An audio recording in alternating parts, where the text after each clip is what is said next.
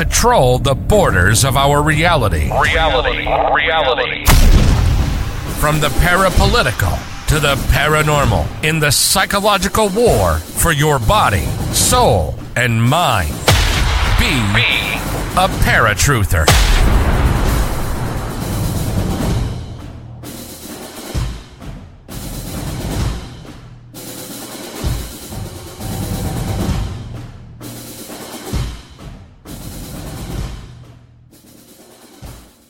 "1913 was a fateful year for freedom in America. Both the income tax and the Federal Reserve were created. The dreaded income tax made everyone's hard-earned money the property of the federal government first. The earnings that the government allowed people to keep would then be persistently stolen by the Fed's inflation. Freedom was put in a vice in 1913, and after 100 years, there's almost nothing left to be squeezed."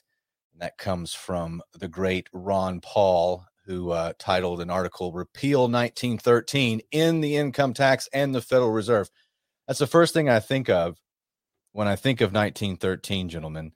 And that is Ron Paul saying, if we just repeal 1913, you get rid of just about every problem we have in modern America and really Western civilization, the planet, really. I mean, 1913 is the origin story.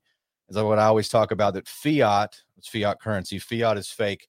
It's the head of the snake. It's the origin of evil. Folks, welcome back to Paratruther. As promised, I said yesterday I did a podcast with Matt Baker and Frank Kavanaugh. I said, when you look forward to tomorrow, I'm going to have a podcast again on 1913. Myself, Tony Arterburn, Chris Graves, Mr. Anderson. We've done other podcasts on years, like we've taken years in conspiracy.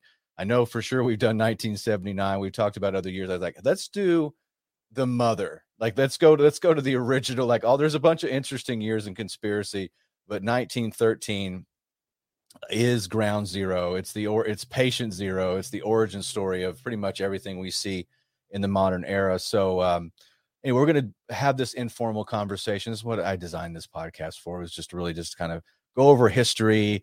Chris Graves brought a bunch of great notes. Mr. Anderson brought his brain, which that's his brain is I think we should have it. Can we patent your brain, Mr. Anderson? Can we do that? Can I send that in? All 2 ounces, you can have it. Yeah.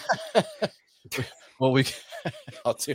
Is that Don't put it in the National Archives. Are you trying to tell me, is that some kind of weird thing? Is that how much a brain weighs? Yes. Okay. No. Like a soul weighs 7 grams or something, and I don't know. 21 grams. Quit trying to build me up. You're setting unreasonable expectations. Well, that's what I have to do. You have to, and then you have to stretch to make them. No, anyway, this is a great crew, folks. We've got Mr. Anderson back. The band is back together, and it's been a while. And of course, the researcher without peer, Chris Graves. But go ahead and say hi to the people, Chris, and then I'll let Mr. Anderson say hi, and then we'll talk about 1913. Welcome back to your own show. To my own show. Well, thank you for having me back, and no, it's a pleasure to be here and with you and Mr. Anderson. It's been a while. Yeah, it's been too long. Of course, we had plans for other shows, and I've been so busy setting up Wise Wolf, and we've had supply issues, and I did Wolfpack, and I made promises, and the promises were you will get guaranteed delivery as long as you join Wolfpack for gold and silver. Well, I've been on the road, been making sure we get guaranteed delivery, and Mr. Anderson knows that because sometimes I see him when I'm in Dallas, Fort Worth. And welcome back to your own show. This is your part of the crew here, Mr. Anderson. Thanks for joining us with your magnificent avatar. Oh, thank you. And thanks for throwing them off the scent. The Dallas Fort Worth bit was great. That is true. I mean, because you are in Thailand. It's real late. I'm gonna have to. He's in Thailand by way of Mexico City through his VPN. Wherever his VPN is where he's with Admiral Byrd in Antarctica. These Aryans are real nice though, and their Wi-Fi's are real. He's inside fast. the Hollow Earth with all of the leftover Third Reich. That's where you are. I'm sorry, Mr. Anderson. No, I'm just playing. But yeah, it's been a while. Chris and I were talking before it got started. I think the last episode was the Denver airport. So naturally, this had to be the next show we did. Very, very true. Naturally, 1913, just completely on track with the Denver airport. That's the thing about when I started thinking, there's so much, like if you're picking out podcasts, there's so much to choose from. And I thought, well, why don't I just pick like stuff that interests me, which is a lot of old school research. And that's what brought me to into alternative media is like, cause that's where I feel like all the scholarship was an alternative. If you read like court historians, it's boring. So I get here and I think, what can we talk about? Well, let's do the years. Let's start with years in conspiracy. So let's talk 1913. And of course, I started out talking about Ron Paul. And when I ran for Congress in 2013, which is exactly 100 years since the creation of the Federal Reserve, I called 1913 the four horsemen of the political apocalypse. It's one of the things that I talked about. And of course, those four things were, of course, the Federal Reserve. You had the income tax. That's the 16th Amendment. A lot of people don't talk about the 17th Amendment. That is huge. That's the direct election of senators by the people of the states and not the legislature, because the legislature really, the framers of the Constitutions were the Constitution were geniuses. I mean, they really were. And they had all these checks and balances. And one of those things were the legislature itself would appoint senators and could recall them at will. And that made it to where you look at what it takes to run for Senate now, and it's billions, and especially in these key states, and it's all bankers. It's multinational corporations and bankers. So the bankers pick your two senators. You get two choices, and it's two parties, and that's who you get. But used to, it was again, and the legislature was very powerful. And if you read John F. Kennedy's book, which is a good little book called Profiles in Courage, he wrote before he was president. One of his profiles in courage was Sam Houston, was one of my heroes. And he was recalled by the state legislature. The state legislature of Texas recalled him. They censured him. Now, can you imagine this is how powerful he was. He was the first president of Texas. The general in charge of winning the revolution, becomes president and then senator. And then his own legislature censures him and recalls him because he was a Union man. He was in the lineage of Andrew Jackson, believed in, the one Union. And that got him in trouble. So that's 1913. You get the income tax, you get the Federal Reserve, you get the 17th Amendment, and then the fourth horseman of the political apocalypse, in my view, it's the election. What's that? Lucifer. Well, but you get Wilson, Woodrow Wilson. We'll talk about Woodrow Wilson in a minute. But when you get Wilson, you also get the fourth horseman, which is free trade. So that's what I talked about 10 years ago when I ran for office. And my opinions have only gotten more, I've only got more radical, more dug into this position, because it's really more apparent than ever that this is the origin story. So if you take 1913 out of our equation, let's say that J.P. Morgan and the banksters weren't successful in running Theodore Roosevelt. They ran Theodore Roosevelt, by the way. 1912 was huge. Wilson would have never beaten Taft. Wilson was this, Princeton PhD, the only PhD president. He was an intellectual. He was not a real great speaker. He was methodical, but he wasn't, nothing that the country wanted. So you had to siphon off votes from Taft, and they ran Theodore Roosevelt, the ex-president, and the Bull Moose Party, the third party. It's just enough votes to put in Woodrow Wilson. He was the banker's president. This guy was bought and paid for several times over. And if you read, I don't know if you have it, Chris, but there's a great quote from Wilson about who's actually in charge and how he lamented it. I don't know if I just thought of it, so I didn't ask you to pull it up before. Well, I'll look for it right now. Yeah, but it's where he's just like completely. He's heartbroken over the fact that he really isn't in charge, and who really is in charge, and we talked off air about Colonel Mandel House, this man who's not a colonel. And he wrote the book, what was it called? Philip Drew Administrator. You'll know this, Chris. It was called Philip Drew Administrator, and it was all these like socialistic programs and like a blueprint. It was a novel, and he wrote this, and it was like before he became the live-in guy at the White House.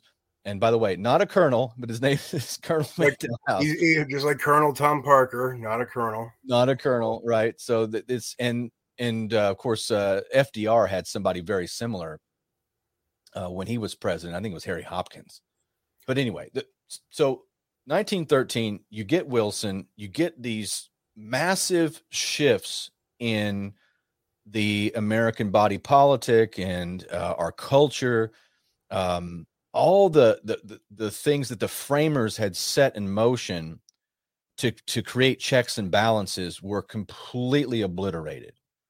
And it was done really under the guise of progressive and, friendly. And like that's how a lot of these things are done. We know that, right? They just kind of pushed it through. And I want to go over some links here, but I'm just kind of stream of consciousness. I always think about the progressives when they're saying, well, we've got to tax the rich.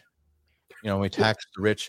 We really everybody's got to pay their fair share and all this. And they always go back to the income tax, which is stupid. The income tax is ridiculous. We didn't have an income tax, folks. We only had it. Lincoln had a little bit of one during the Civil War, but it was unconstitutional. They had to create the 16th Amendment to make it possible. But the income tax was not brought to you by progressives. It wasn't like a bottom up grassroots movement to get people to pay their fair share. It was brought to you by the wealthiest people.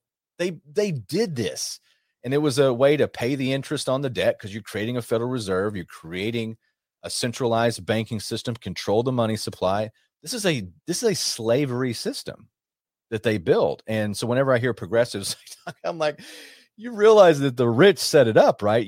And it's funny because the progressives always say, and the left always says, well, the rich are controlling America. I'm like, well, then if the rich control it, then why don't they get rid of the income tax?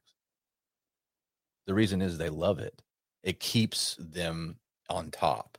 So that's one of the things. And of course, we'll get into the Fed, but. And the late Bill Cooper was murdered over trying to prove that the income tax was not constitutional. Let's remember that. That is true. And side note, myself and Mr. Anderson have been to Bill Cooper's home. We did a broadcast from his driveway. I was at the bottom of the driveway, but I got out of there because I didn't want to get shot, and it was late at night. We had myself, and we'll have to put that I need to put that back up on the feed as a throwback show or flashback Friday or throwback Thursday or something. I think you called Don Jeffries on the air too. That's right. We talked to Don. I remember. I want to, you guys did some great research, and this is just me running a gold and silver shop and then coming in and throwing on the record button and talking a little bit of history. But where do you guys want to start? As far as subject matter, where do you want to go? I think you hit it on the head, kind of the motivation. And Wilson was a real dingleberry, but so was Roosevelt. He already ran two. Yeah, it came from my 2-ounce brain. Roosevelt already had been president for 2 terms, and they somehow convinced him again because he was leaning more progressive. And it just really makes you shake your head at him a little bit. What were you thinking? Because as you pointed out, if you take the popular vote, Taft and Roosevelt actually won a larger percentage of the popular vote than Taft. Wilson had no chance, but he was running under that, what you were referring to, this idea of an agenda referred to as New Freedom Agenda, right? Right. So they were like, we're going to go after banking reform, and they did. And then tariff reduction was another one. So they were talking about knocking tariffs down 10% because they were an unfair tax levied on the poor. And then they come up with this hidden tax, which we know now is inflation. Like it was 8.5% last year. So unless you made up that 8.5% in your annual income, you're losing money. You're poorer than you were last year. So it's just ridiculous. It was just another form of wealth redistribution. But Wilson did a great job. I mean, he really spearheaded 2 of the pillars of the 10 that are laid out in the Communist Manifesto. He created a central bank, and then he put everything in motion for a progressive graduated income tax, which is what we have now. And Perloff mentions it in his book, and it always stood out to me. The Truth is a Lonely Warrior. But if you take like the cumulative of all, add up all the taxes that the founding fathers were experiencing before they declared war and independence, it was around 20%, 21%. Right. We're taxed on everything. So it's just crazy to me how much it's devolved, but it all started in 1913 and actually a little bit before that. I'm sure we'll get into Jekyll Island, but what about you, Chris? Yeah, no, 1913 is a key year. It's pretty much the beginning of the downfall. I like to say things like 9/11, it was the beginning of our modern day downfall. But to be fair, about a century prior to that is where a lot of these shenanigans began. And it all starts with, the Federal Reserve and the income tax being established, and, Woodrow Wilson and Colonel House just infiltrating the White House and the presidency, basically. I actually found links that connect Colonel House to the finders of the 1980s, Really? Yes.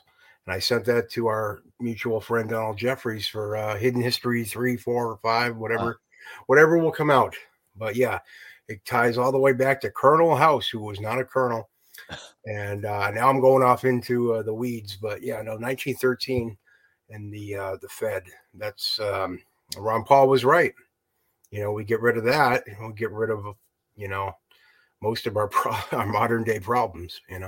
Well, and you reminded me of something. Not to get off track. And Mr. Anderson talked about Jekyll Island. There's some things that predate 1913. That you think, when you look back in retrospect, you're like, wow, they really needed this. America, with its wealth and its spirit and its manufacturing and all of the energy that was coming from the West, the wealth, the potential for wealth, it was a keystone. It was something they needed to start the Great Civil War of the West, if you want to call. That's what Pat Buchanan refers to as World Wars I and II. That's right. The Great Civil War of the West. They really needed 1913 to create that world, because without the Federal Reserve, without the 17th Amendment with the direct election of senators, right, without an income tax, you really can't do World War I. Not really.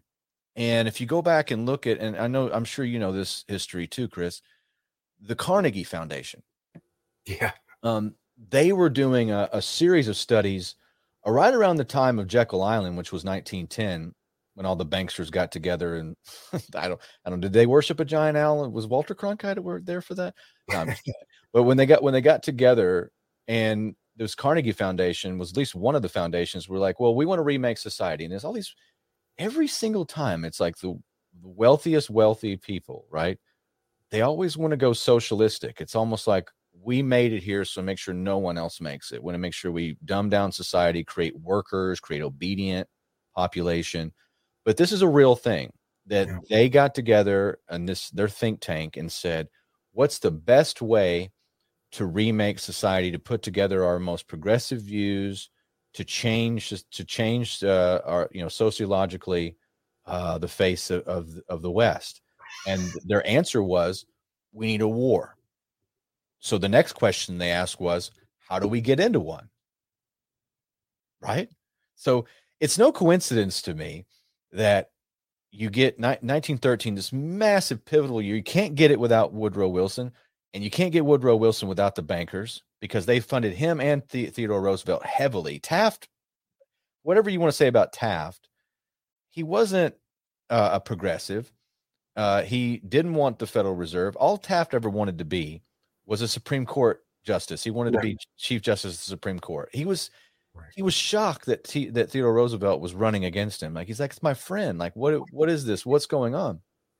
So they had to have that election, because, again, Christmas Eve is when they pushed through the the Federal Reserve Act, when most, like a big chunk of Congress had gone home. Like the Patriot Act, Tony. It's like the Patriot Act. Overnight. Right? Yep. Like overnight, had to push it through. But folks, like, what, 6 months later, we're starting to see the beginning of the world, going into a cataclysm with World War I, with the Archduke Ferdinand, because it was an accident. Yeah. The Archduke Ferdinand. And the driver drove around twice. They missed him the first time when they shot at him. It's ridiculous. Well, and the Serbian, what they called it, the Black Hand. Yes. The Serbian nationalist group had ties to the British intelligence and the House of Rothschild. I mean, this is incredulous, and I'm supposed to believe that everything's an accident in history. Those things bump into each other. Tony, why are you conspiracy theorists? Like, well, you have to have all these pieces to get the major war. So 1913 is pivotal. Like, we have to discuss it. If you take that out of the equation, if the 16th Amendment doesn't pass, if the Fed doesn't pass, if there's no Wilson, then all this stuff kind of just is moot. Like, you get maybe a little bit of a regional war in Europe, but you don't get a worldwide war. You don't get America involvement. You don't get right. And Wilson was reelected under the guise that, hey, he kept us out of war. That was his slogan. And then as soon as he was reelected, he's like, here we go. But I think it all works towards world government. Those are just the first few blocks that they were stacking on top of each other. Because Paul Warburg said later, and he had a huge involvement at Jekyll Island, which I'll let you and Chris talk about. But he said something like, you're going to have world government, whether you like it or not, either through conquest or consent. Right. I mean, it's pretty arrogant, bold thing to say. So I think that was at the top of everyone's list.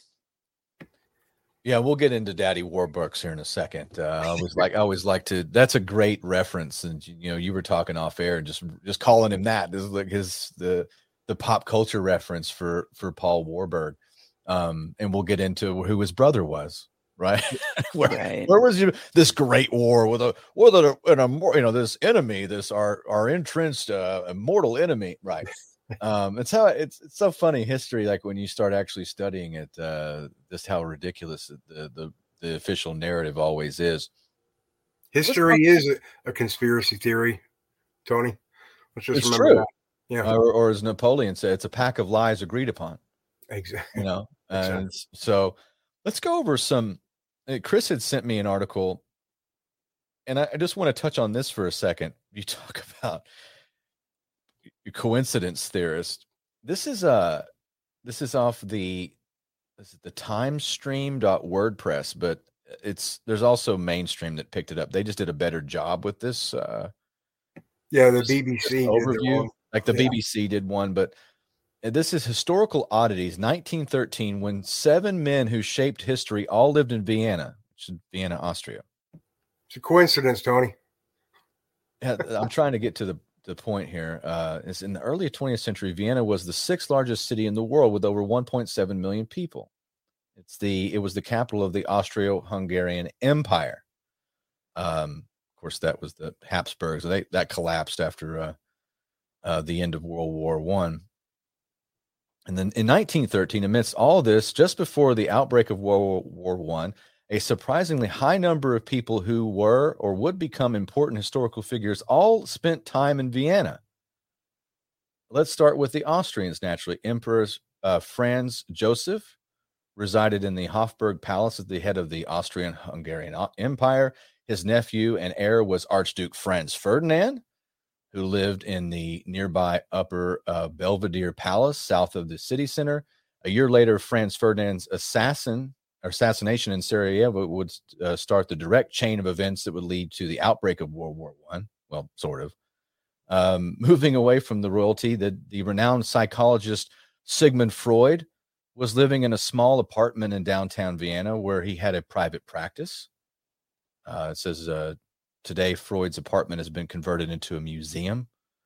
There were also 2 men from elsewhere in Austro-Hungarian Empire that moved to Vienna as young men to find a better life. Such men were Adolf Hitler, Joseph Broz Tito. If you remember, Tito was the head of Yugoslavia. If anybody knows their history. A young Hitler had come to Vienna at the age of 16. hoping to obtain a position at the Vienna Academy of Fine Arts. He had moved from his hometown of Linz in northwest Austria and was rejected by the Academy twice in 1907 and 1908. From then, he left Vienna for Munich in the summer of 1913. Hitler struggled to make a living as a watercolor painter and lived in a home for poor workers on the north side of the Danube. Meanwhile, Tito had joined a metal workers union and moved to Vienna after working at a number of automobile factories. That's interesting. I didn't know that. Where was the? You remember the famous car from the 80s was the Yugo that was made under Tito? Did you know? Did you guys remember that? Yeah, that was Tito's Yugoslavia. They made the Yugo, and that's interesting. He worked in a car factory. I didn't know that. I spent a little time in his neck of the woods when I was a young soldier. Oh yeah. Let's see. He worked at a Daimler factory, which is Daimler Chrysler. Let's see. I'm trying to find who else was there. I know that. Oh yeah, but another set. The two men were Stalin and Leon Trotsky. Both were exiles from the Russian Empire, and after the attempted revolution in 1905, Trotsky was a frequent regular at the Café Central coffee house. Again, it's crazy. Trotsky's coffee house. You have Tito, Hitler, Freud, Stalin, and Trotsky. Oh, and the Archduke Franz Ferdinand, all living in Vienna in 1913. Movers and shakers. Yep. Yeah, that's kind of that's a historical. That's indeed an oddity. I see stuff like that, and we were talking about. I wonder what the odds would be of that. Like mathematically, it's kind of like, what are the odds of George H.W. Bush 11 years to 9/11 on the same day of the week on Tuesday, invoking in the New World Order 3 times? Like, down to the minutes and seconds. Down to the minutes and seconds, and 11 years later, his son would be saying the exact same thing. I don't think that's mathematical. But it's interesting, you look at that, you look at all these things that are happening. And you just wonder, like, there's got to be some kind of, other plan or design or something. Yeah. Right. There's other things behind the scenes, and you talk about Benjamin Disraeli, who the Prime Minister of Great Britain, and there's something he said famously about, in one of his novels, he kind of wrote a Philip Drew administrator type novel. And you probably know this, Chris, where he talks about, he's like, things are actually different behind the scenes than what you and I actually see. I'm paraphrasing. I have to pull the quote up, but it was, things are not as they seem, right? So what are the mathematical chances of all those people?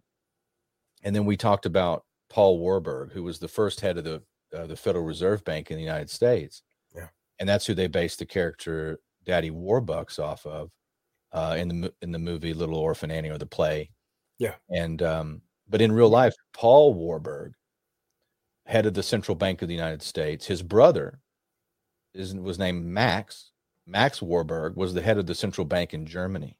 Yeah. Mm-hmm. At the exact same time that we're supposed to be locked in this death struggle with the Hun, and it's so silly, right? Yeah. What do you think, Mr. Anderson? I'll throw it to you. You got any thoughts on? Yeah, no.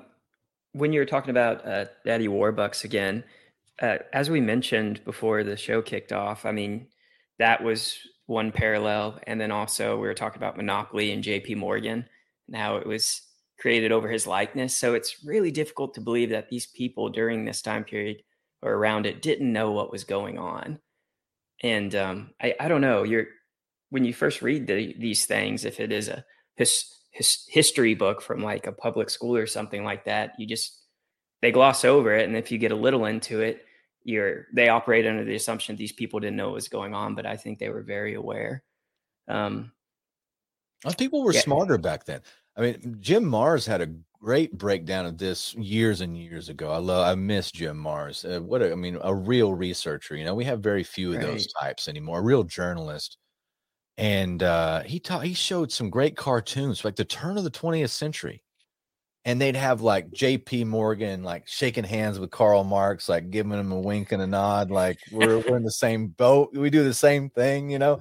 And they just knew, like, people were smarter. They were just more well read. And you talked about earlier, Mr. Anderson. You talked about the planks of the Communist Manifesto. Like how many I did this when I filled in for David Knight years ago on InfoWars, and I read everything that we've adopted. I read the 10 planks of the Communist Manifesto and all the things that we've adopted. And it's interesting because back then they just knew that was the deal. The bankers fund communists. What are you talking about? Of course they do. You know, like we just lose that. I think, you get some trauma, like a Great Depression, you get a World War. Well, what about the Panic of 1907? I mean, they create. I mean, Oh, yeah. J.P. Morgan, he owned a lot of the newspapers, and he was the one who was really the culprit for the run on the banks.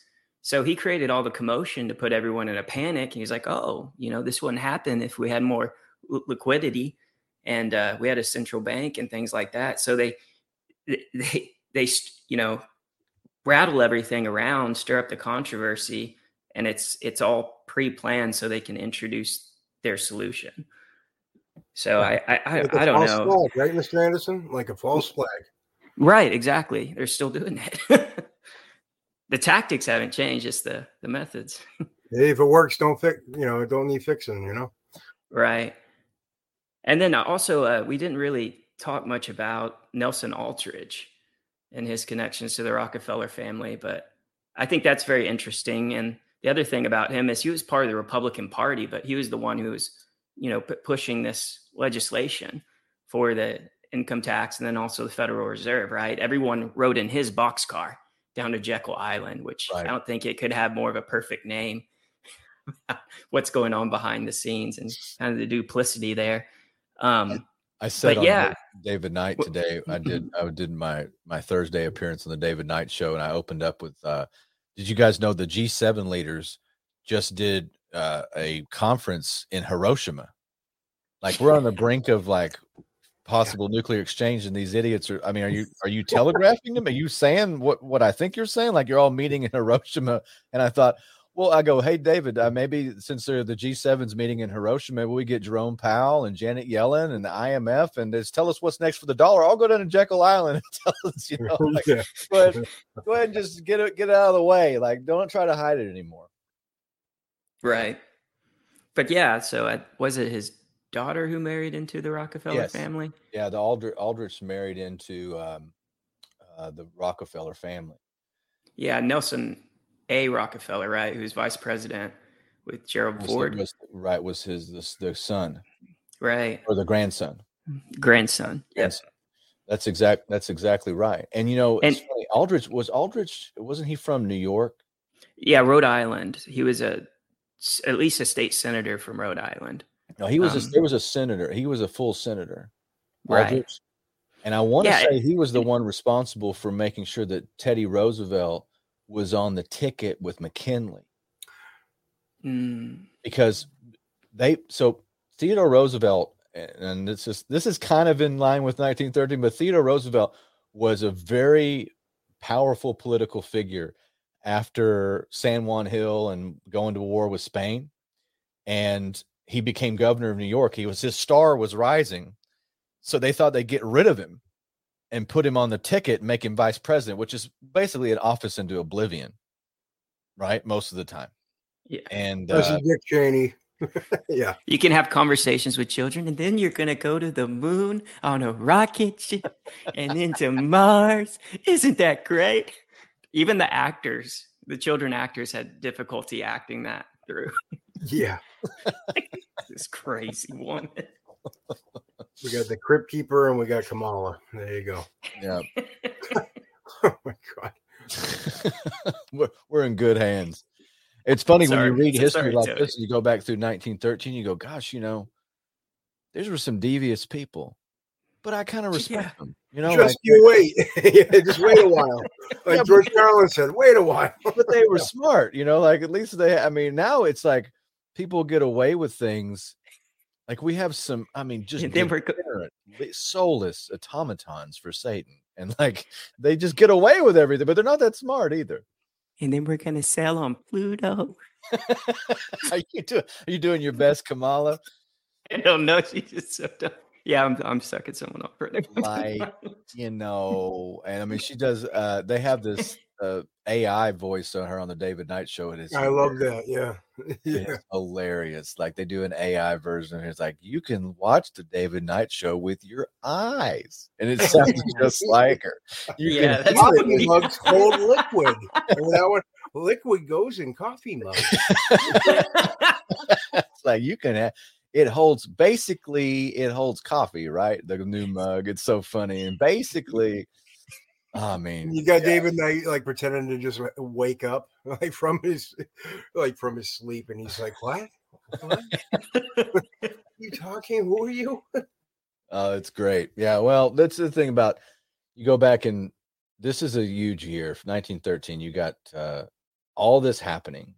It sets the stage for what we're dealing with now. Like without this year, like I said, you take this out of the equation, we still have a republic. Like it's like 1979 and 9/11. Yes, direct correlation. Correct. There's a direct everything. Again, the all past is prologue. That's what it says in front of that. I remember when I got back from Iraq, and I was there in Washington D.C. with my first wife, Erin, and we were walking around. I said, "Look at that! It's the National Archives." I had her take a picture of me in front of it. All past is prologue. And it certainly is.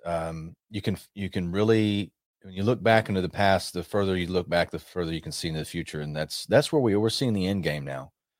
Everything that 1913 put into motion. But I looked up, just kind of skipping around here. I looked up one of the links you sent, Chris, and it was just all the events that happened. And these are just straight up events. I was going to read some of them. Let's go back to like January of 1913. This is like the beginning of Gandhi's career. Joseph Stalin, January 12th, after using the pseudonym over the years, Joseph Zhonskvil signs himself as Stalin, the Man of Steel, in a letter to the newspaper of the Social Democrats. It's like the beginning of Stalin. The coup d'etat, the January 23rd, the Young Turks lead a coup against the Turkish government, assassinating Minister of War Nazim Pasha. Franz Kafka stops working on America. It will never be published. You guys know Kafka never published anything in his life. Like he asked his friend to burn his manuscripts. You guys know about Kafka? I heard that. Yeah. No, I was going to say, could you give me a little of his backstory there? Oh, Franz Kafka? Familiar. Yeah, I'm familiar with he wrote like, I'll pull up a little bio if I can get one here. He wrote The Metamorphosis, The Trial. That's when the Castle. He was an insurance agent and just a real tortured guy. But that's where you get the term Kafka-esque. Like it's like he wrote stories about, like especially like The Trial, where you don't get to face any of your accusers. Like you don't even know what you're being charged with. You're just being persecuted. Kind of like today. He really called it. Yeah. Yeah, Kafka-esque. Yep. February 16th, U.S. President William Howard Taft agrees to intervene in Mexico. Yeah. Let's see. I'm skipping around here. There's lots more too. I just want to see if I can get some more. You always got to intervene, Tony, somewhere. You can't just mind your own business. Well, we did intervene. Right after Woodrow Wilson was installed, we went into Mexico. That's right. Yeah. Installed is a good word. Yep. Yeah, March 4th, Woodrow Wilson's inaugurated. That's the thing. They used to wait till March, and it was FDR that moved it back up to January. It was always March 4th. Why was that? Right. He just wanted. It was his third term. He said, "Let's just get it over with." And he just let's move along. It's true. I got stuff to do. So, Chris, I see one you sent to Women Vigilantes of 1913. Yeah, and the women's suffrage movement. There's some vigilantes. Oh, there's March 14th. John D. Rockefeller gives $100 million to the Rockefeller Foundation. Yeah, that's why they don't care about income tax. Yeah, It all goes through their foundations. It reminds me, isn't it Sunny in Philadelphia? Where he's like, "What do you do?" He's like, "I'm a full-on rapist." I mean, you're a philanthropist. I forgot about that. I'm a full-on rapist. What about the Arrested Development, Tobias, the anal therapist? Oh, right. Yeah, because he's anal retentive. That's right. He's a never nude, and then now rapist. Right. I was thinking about Woodrow Wilson too, and this guy, I always bring this up during the State of the Union. It used to be so. Thomas Jefferson was the third president, and he didn't like to do public speaking. Wasn't good. He was a great writer, great thinker. Didn't like to do public speaking, so he decided he'll deliver the State of the Union in writing. Just deliver it to him as like, here's where we are. Enjoy, give it a read. And it was Wilson who brought it back. Of course he did, because now we have to sit through this pomp, all this nonsense. And I thought standing ovations every somebody ought to bring it somebody ought to be as like, hey, I'm just bringing it back the way Thomas Jefferson intended, somebody ought to be bold. I was wondering why Trump, I was like, why don't you just tweet it out? Instead of having the thing, just tweet it out. Just tweet out the State of the Union, do a live stream, The tweeter. Nobody knows their history. I was going to say, if they did that, Tony, would people today actually sit down to read it? No. If it wasn't a tweet, yeah. They can't read. I didn't even mean that, but yeah. We had to pass the bill to see what was in it. It's a pop-up bill. Yeah. Does it have pictures?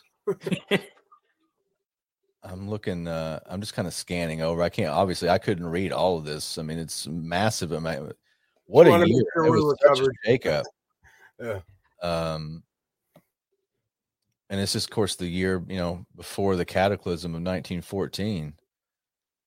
And the year after the Titanic, which there's all kinds of theories about that. Oh, absolutely.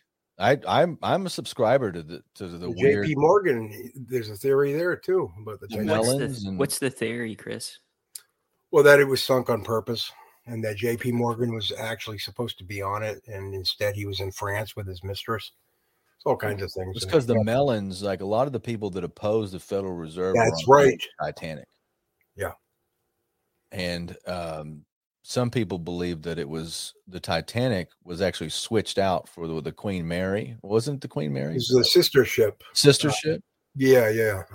Trying to remember is the Queen Mary the one in Long Island that you can have you go mystery dinner, murder mystery dinner? You go have drinks and stuff. Yeah, Queen Mary, and yeah, that's right. So that's the theory that JP Morgan and a lot of other people, like Tony was saying, people that were against the Federal Reserve were died on the Titanic. Here's October 27th, 1913. President Woodrow Wilson says the U.S. will never attack another country. It's that didn't age well. No. Didn't age well. I was part of the U.S. attacking other countries that didn't attack us. Yeah. Wow, there's a ton of stuff. I can't go into everything here. December 1st, Ford Motor Company institute world's first moving assembly line for the Model T Ford. Henry Ford would be a great subject to go over too. Fordlandia, isn't that what it's called? The South American rubber plant deal. That's we gotta do that, man. Ford was a fascinating figure. And he wasn't part of the business plot with to install War is a Racket, Smedley Butler. Yeah. Was Ford wasn't he part of the Wall Street coup, with I don't think so. DuPont and everything? I don't think so.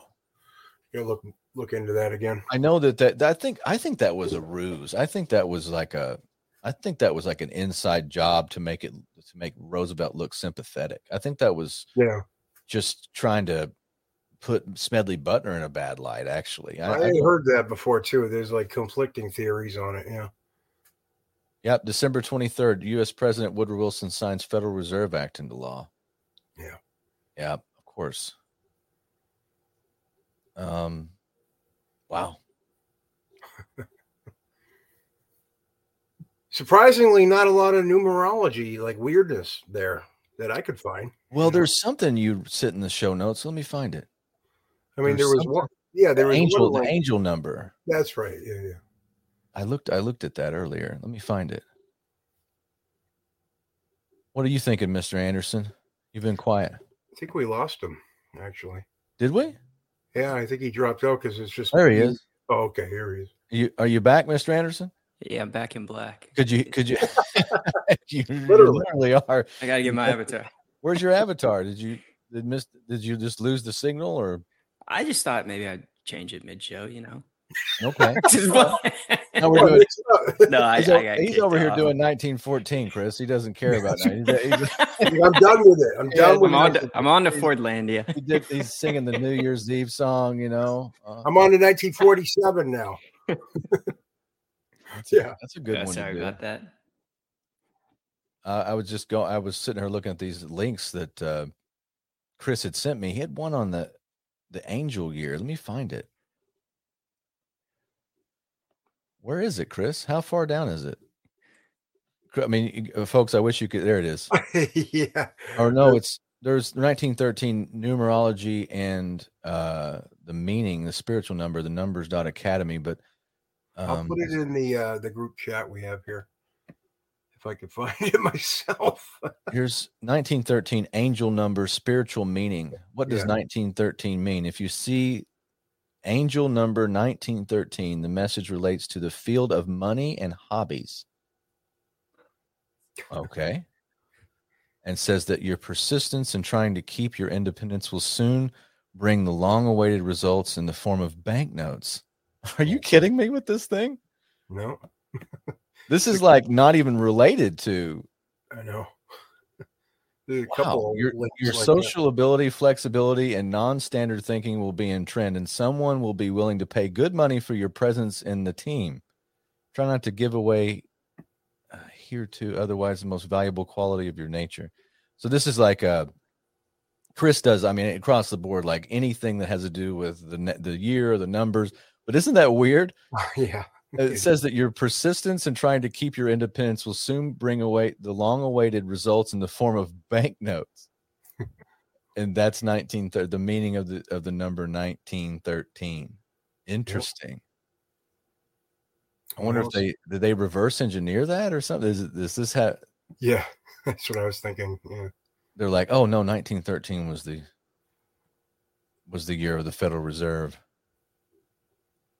Wow. Yeah. Weird. So I was trying to find some weirdness here. Oh, here's UFO sightings. I know. Yeah. I saw. Oh, was it an airship? Yeah. Welsh UFO sightings in 1913. In the early part of the year, that there were numerous sightings across England and Wales of a mystery airship. That was a phenomenon in the late 1800s where a lot of people saw like blimps or airships in the sky, a lot of the time piloted by very human looking individuals that would even talk to people on the ground. They would get that low.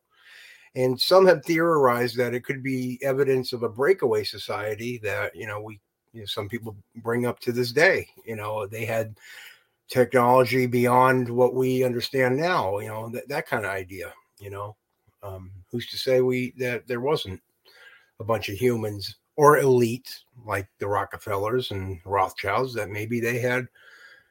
To me, it's kind of a given, like why would they share it with the paupers and the peasants, technology. So that's what I think it is, the mystery airships of the 1800s, but there are quite a few actually. That's a whole show to do. I on my desk. Look, I'll hold it up. I've got well, look at this, Tony. These are all show ideas. Yeah. Like these are note cards of show ideas.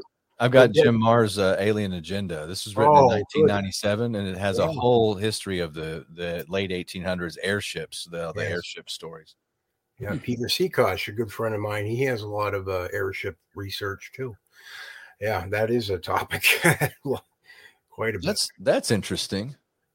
I didn't. People don't realize. Literally, we're going over like as we're recording. This is a massive amount of show notes that Chris did, and he has one on a poltergeist girl. Yeah, there's that one. Who amazed the world, by the way, with her powers. Wow. Is that a link in here? Yeah. I think so. Let me go through. Next time I'll put it in sections so it's easier to find. It's good. I like the way it is. But so many of these titles, like Death of America, why 1913 was a point of no return. This is usually the Fed. Yeah, the Federal Reserve originated in conspiracy. famguardian.org. So I'd like maybe y'all's perspective on this, but the United States tried a national bank two times before this, right? Right. Alexander Hamilton, who I believe was, the first Puerto Rican Secretary of the Treasury, according to that.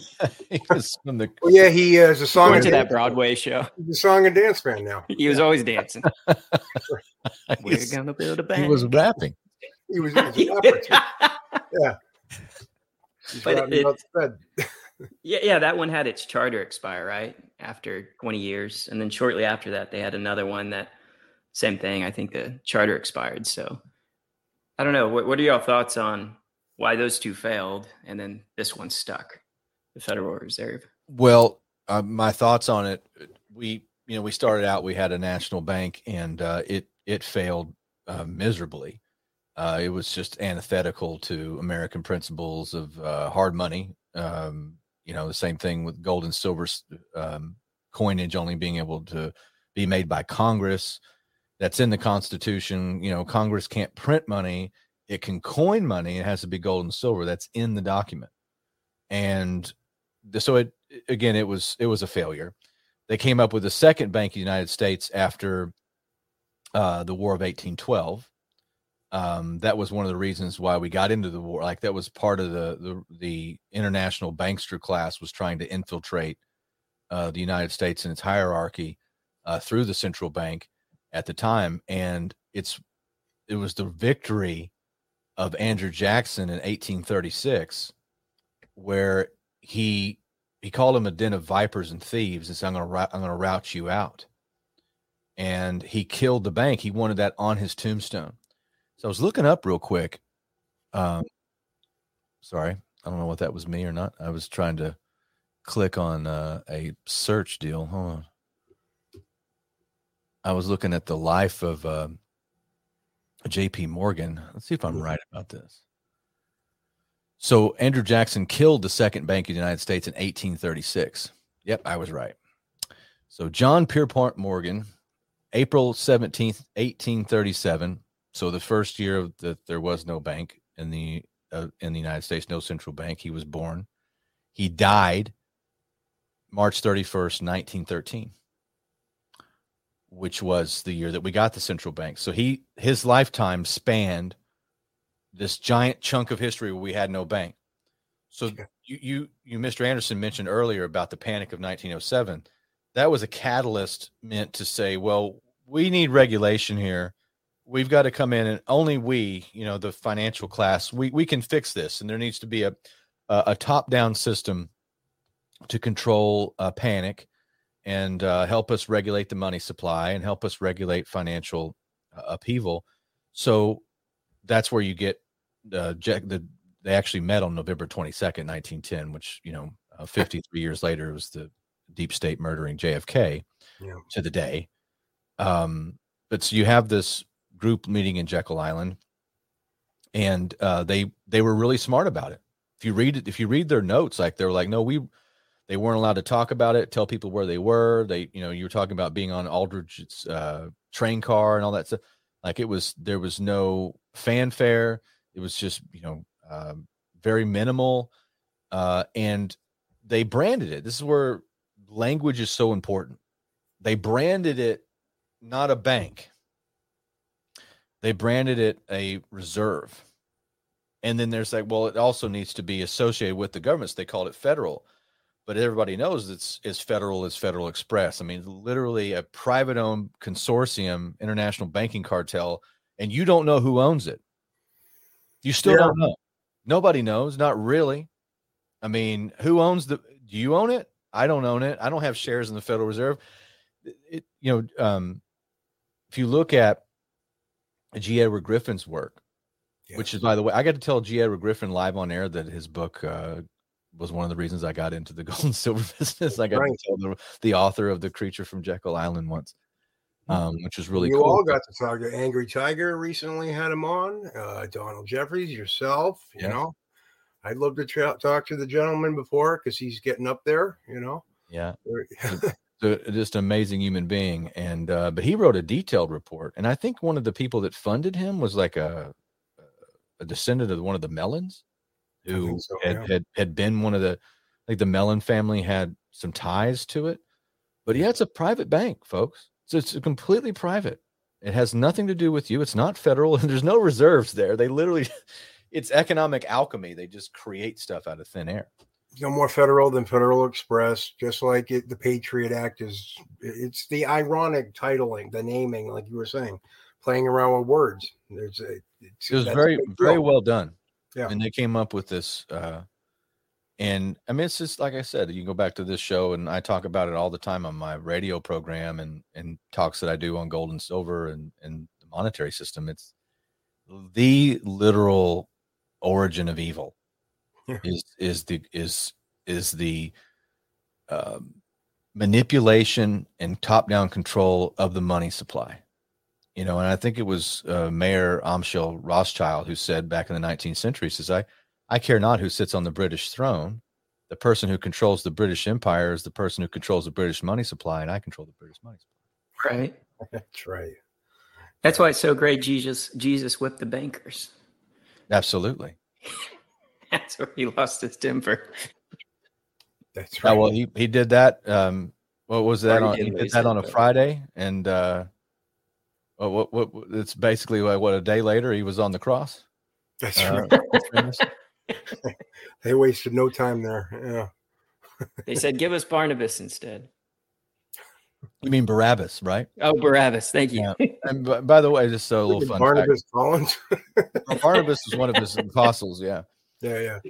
Barabbas actually means son of God too, which is really weird. I've learned that years ago. I've heard that.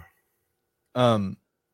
Well, this has been fun. I like these impromptu. I mean, I'm sure we missed a ton of stuff, folks, but this is the fun part about Paratruther and getting together with my good friends. And I definitely don't want to leave anything out. This is just me kind of segueing into, you know, we'll end the show soon, and we've got more shows to do. We haven't done one in a while, so I wanted to just kind of like just get some muscle memory back. Yeah, I'm doing my radio shows, and I'm doing America Unplugged, and about to start doing a lot more Wise Wolf financial stuff, because we are just, you know, talk about 1913, and I mean, we are at the end game. And so I need to make sure I'm doing more content, because there's a lot of stuff. In July too, right? That's like one of the targeted dates for the CBDC takeover. Yeah, I've heard that. I've heard that quite a bit. I've heard that. Scary stuff. Yeah, that'll be game over if that happens. Yeah. Well, I think that's the fait accompli. Yeah. Of total hijacking of our reality through currency would be the central bank digital currency. I mean, it's complete evil. Yeah. Right. It's the politicization of money. You know, we talked about on David Knight today. I mean, Texas wants to create a digital gold-backed currency. Yeah. And I said, but I don't need you. Like, why is a state creating a currency? Right. Yeah. You know, I know it sounds like good intentions, right? But then you think, well, what happens if the Democrats control Texas and the currency? What happens if, like, any kind of state controlled currency? Yeah. A top down. I don't need you. I mean, it's funny when you look at the monetary system, how much we don't need these people. Like, I have a worldwide gold standard. I don't need you. I know what gold's. You had the example this morning about the crypto, right, where it said we don't need the middleman. No, don't need you. We have the technology. I'm wearing my Bitcoin shirt today, and I'm not a Bitcoin evangelist, but I love Bitcoin. Yeah. And by the way, this is a direct response to what happened in 1913. Yeah. Because we used to have sound money, and it's completely hijacked by the four horsemen of the political apocalypse. But I'll give you both final thoughts, and then we'll close out. Unless I know I missed a ton of stuff, so you don't have to write me emails and be like, "Did you know about?" Yeah, I know that you should see Chris's show notes. There's massive, but we're only going to do. And I wanted this to be like you're driving down the road, you see a Paratruther came up for an Arterburn radio, and you're like, let's see what Tony's talking about. And it's always a fun conversation. Chris, final thoughts, and then we'll talk to Mr. Anderson. Well, 1913, interesting year. And like you said, it's pretty much the beginning of the end, which I hope it's not the end coming up, but definitely lit the spark, to where we are now currently. Goes right back there. And that's about it. Yeah. Well, great show notes, and I appreciate the conversation. We're going to do this again real soon. We'll talk off air, and we'll schedule the next show. Mr. Anderson, great to see you as always. You only see my avatar. What do you mean? I know what you look like in real life. Don't you tell anybody. I know what you look, and you may be in Bangladesh, but it's never too far away. It's never too far. Well, appreciate you obviously, I know you probably had a stack of papers. This guy preps for stuff. Like I always ask him, like, "Hey, I'm going to do a show." He's like, "When are you doing?" I'm like, "Oh, in 5 minutes. You want to jump on?" Well, no, I want to, I'm like, "Well, I just show up and do shows." And he's like, "Well, you're nuts," And I'm like, "Well, sometimes I crash and burn. Sometimes it's not pretty." Well, that's not why you're nuts. It's other reasons. That's true. Spontaneously doing shows. But no, I mean, there's a lot of stuff to cover. I mean, it's an entire year, so it's pretty general. But yeah, I mean, I was having a conversation with some people recently, and they're more conservative leaning, or however you want to put it. And they're talking about Trump and DeSantis, who's being backed by, the Bushes and everything like that. And I just said, I really don't care, because no one talks about any of the central issues I care about. I care about the Federal Reserve. I care about income taxes. I care about us always having our foot in some other country. Right. And I was like, why do we do that? Why do we give so much foreign aid? Is it just to keep the dollar as the de facto world currency and keep it circulating?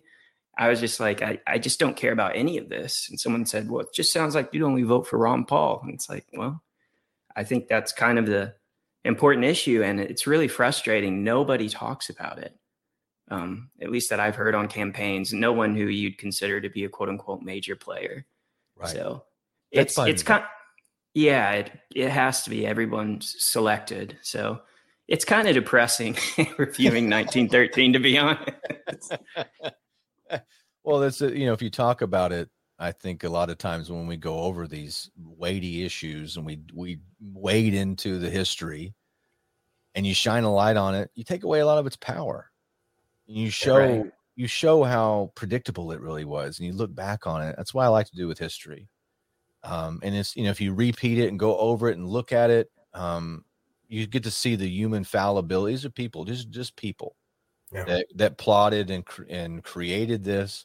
They've done a great job covering it up, because it behooves those in power to play along with this game. But sooner or later, that Isaac Newton fellow was right. For every action, there's an equal and opposite reaction. And the reaction is now. And they're not going to be able to cover it. Just my opinion. I think we have a lot of challenges with the central bank digital currency, with the collapse of the dollar. By the way, the dollar is we're going to lose the world's reserve currency status. I didn't do that. I didn't plan that. That's just the way it is. It's going to happen. They're trying to make it happen. Yeah. There's some controlled demolition. Yeah, there's some controlled demolition going on. But I just think that there's opportunity in this for us to learn and for us to create new systems and competing systems. And if we understand where we are, then we can make better decisions. This is why I've been broadcasting for years. And I think that if we just learn if we look at it and we take some time to meditate on the history and really think about how we can improve this, then we'll come up with better answers. Again, what's that old saying? If you want better answers, you ask a better question, right? Yeah. So we have to have better information. And always great to see you, gentlemen, folks. Yeah, thank you. No, thank you. And we'll be back soon I love this group. This is I love this. And I'd rather have these two guys on just about anybody else, because we can just go and find the links and find the information. There's so much we can cover without missing a beat, because the information's out there. I just want to do shows I like the ideas. I care less about personality or anything. I care about the ideas. Thanks. Is that a subtle dig towards Chris? As you can tell, I don't care about intelligence, personality. I just need that hang factor on the podcast. I was talking about guests. Like I'll just play it. I can't. You're starting to live up to your avatar now. It's been fun. Thank you. Yeah. No, it's been great. And we'll be back, ladies and gentlemen. Thanks so much for listening. You have a ton of choices. We're going to put this out on all the channels. Please give us a 5-star review if you find it somewhere. If you're on Apple, iTunes, Podbean, wherever you find this podcast, help the algorithms. Give us a 5-star review. We'll keep putting out content. You can go to my website, arterburn.news. That's where you can contact me, and the podcast is up there. We're going to have some merch coming out soon, and Paratruther stuff, Paratruther shirts, hats, mugs, Arterburn radio stuff. We'll even have some things from Beans the Brave. Beans the Brave's going to have a logo. And of course, Wise Wolf Gold and Silver is the main sponsor. Tony, can I mention a couple sure. things? Yeah, plug. Okay, I have. I'm a part of the New Prisoners live stream. It's every Friday on Rumble and Odyssey, and that is at 10 a.m. And I have a show with the fabulous Mr. Tom Cooper. That's called Conspiring with Mr. Cooper, and that's on Saturdays at 8 p.m. Eastern Standard Time. And of course, I'm on Get Mad with yours truly on Ochilli.com. Monday, Wednesday, and Friday at 6 p.m. Eastern Standard Time. And thank you for having me. And I can't wait till we do the next one. Well, let's do it. Let's do another one soon, gentlemen. We will be back, ladies and gents. Thanks for tuning in. In the information war, be a paratruther. See you next time.